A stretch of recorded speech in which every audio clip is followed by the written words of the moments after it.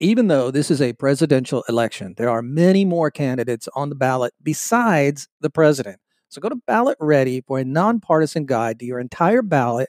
From there, you can compare candidates based on the stances on issues, biography, or endorsements, and then save your choice to use when you vote by mail or in the voting booth. You can even request your absentee ballot or make a plan to vote early or on election day. This election matters. So make sure you are ready and you vote informed. So go to ballot.org, enter your address to make sure that you vote and vote informed.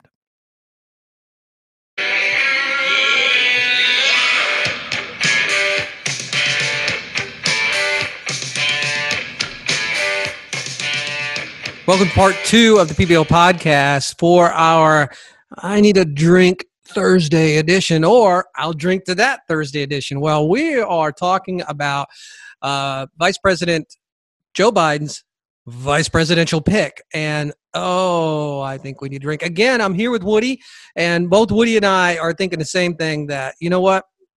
This is definitely I Need a Drink Thursday. And Woody, he's got a lot to say, but as I mentioned, Woody's a dog, so he can't talk. But if he could talk, he has a huge, huge favor to ask of you, is to click on that link below if you're watching this on YouTube and subscribe to this channel. And if you're listening to this on the audio portion of the program, please visit our YouTube channel, search us for the PBL Podcast, and we want to get to 1,000 subscribers as soon as possible, so we need you to subscribe. Of course, if you're listening to this on Apple, also subscribe, give us a 5-star rating. So across all media platforms, the PBL Podcast, like, share, and subscribe to help propel us forward. So if you're liking the podcast, help us out.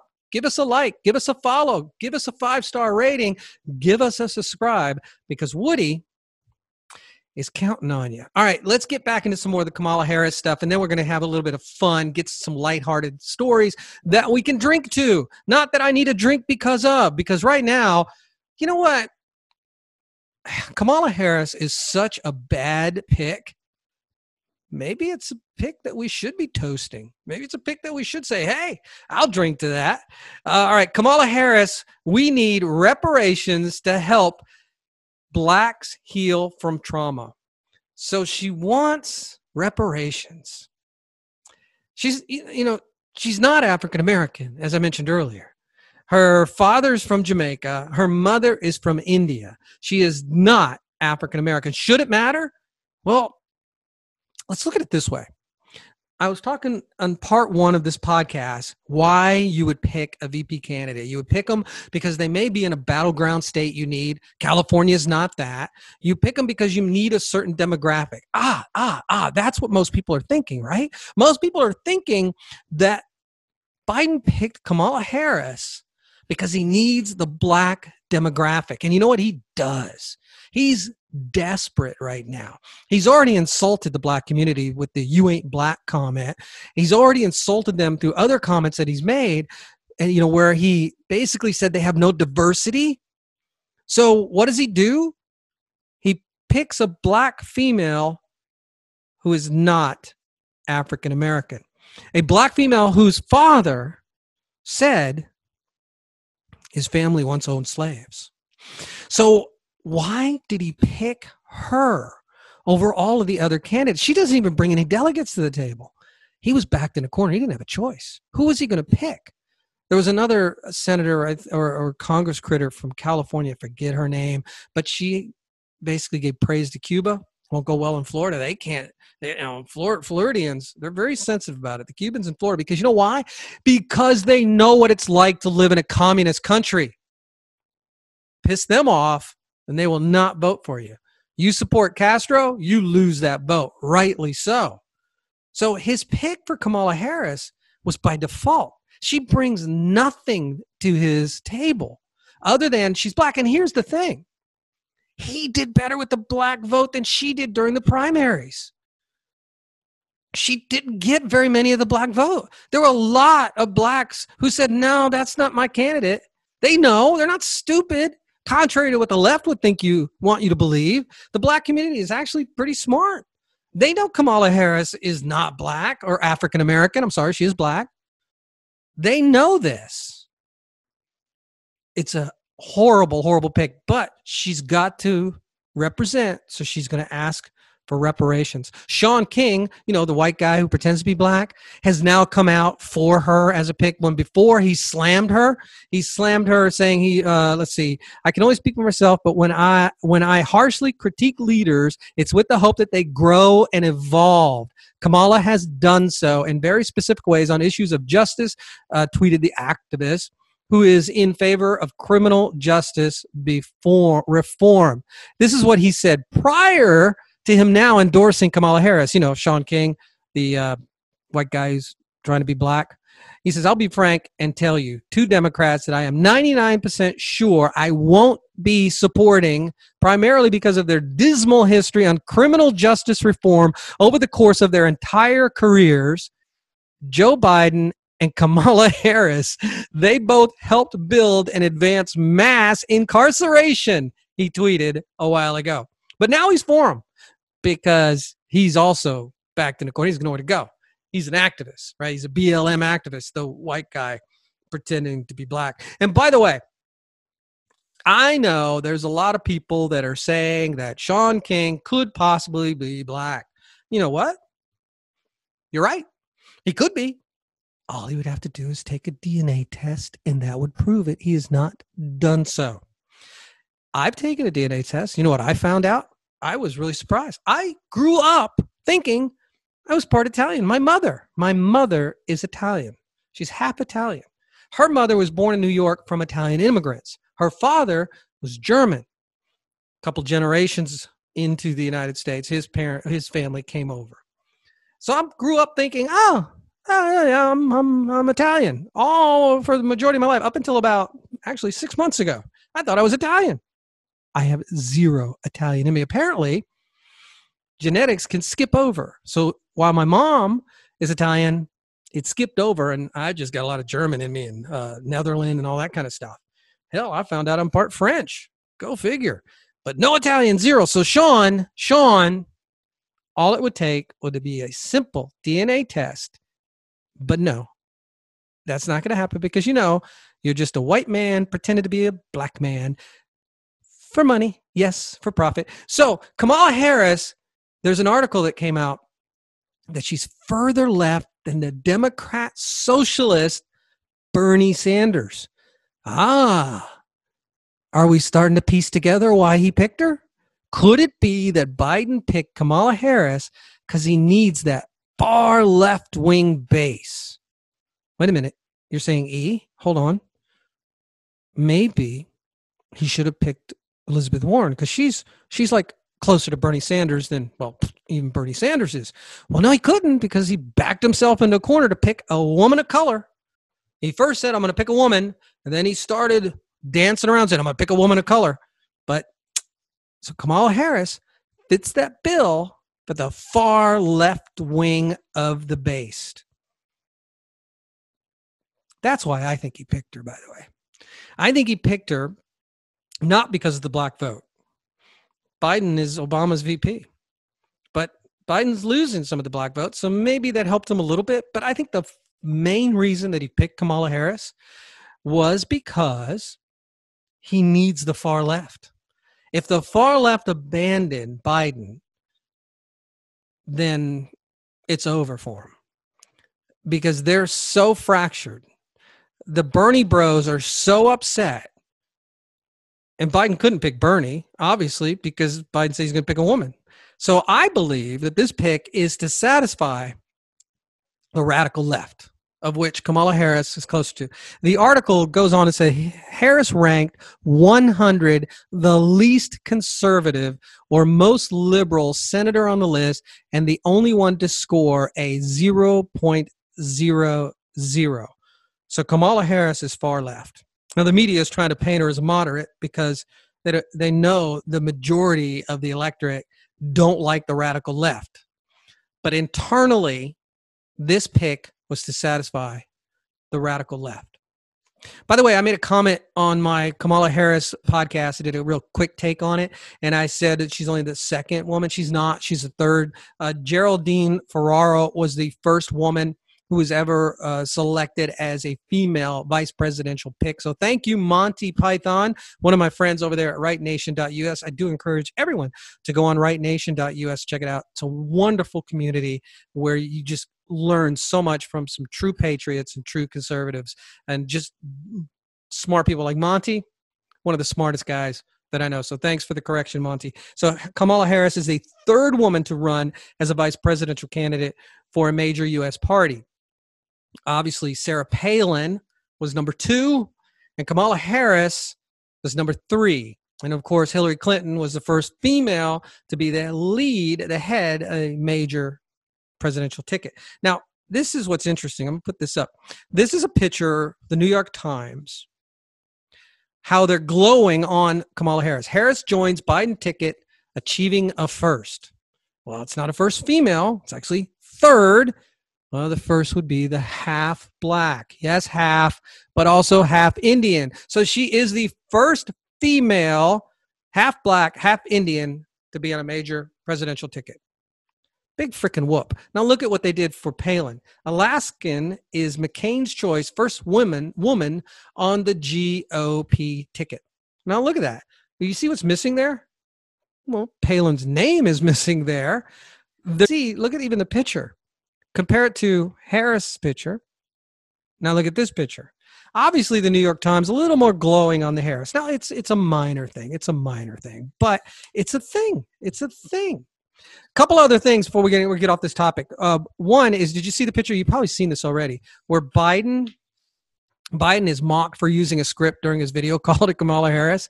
So asking her, he used a script to ask her to be his VP. The photo also reveals a mystery caller on his smashed iPhone. He has a broken iPhone. And if you look at the picture, and I don't know if you could see it, I'll put this in the show notes. But if you look at the picture, this phone is upside down. What the hell, Biden? Now, I get the script. Come on. I mean, it's a pretty big thing. They can't do it in person. I get it. COVID-19, yada, yada, yada. But just another interesting take on it.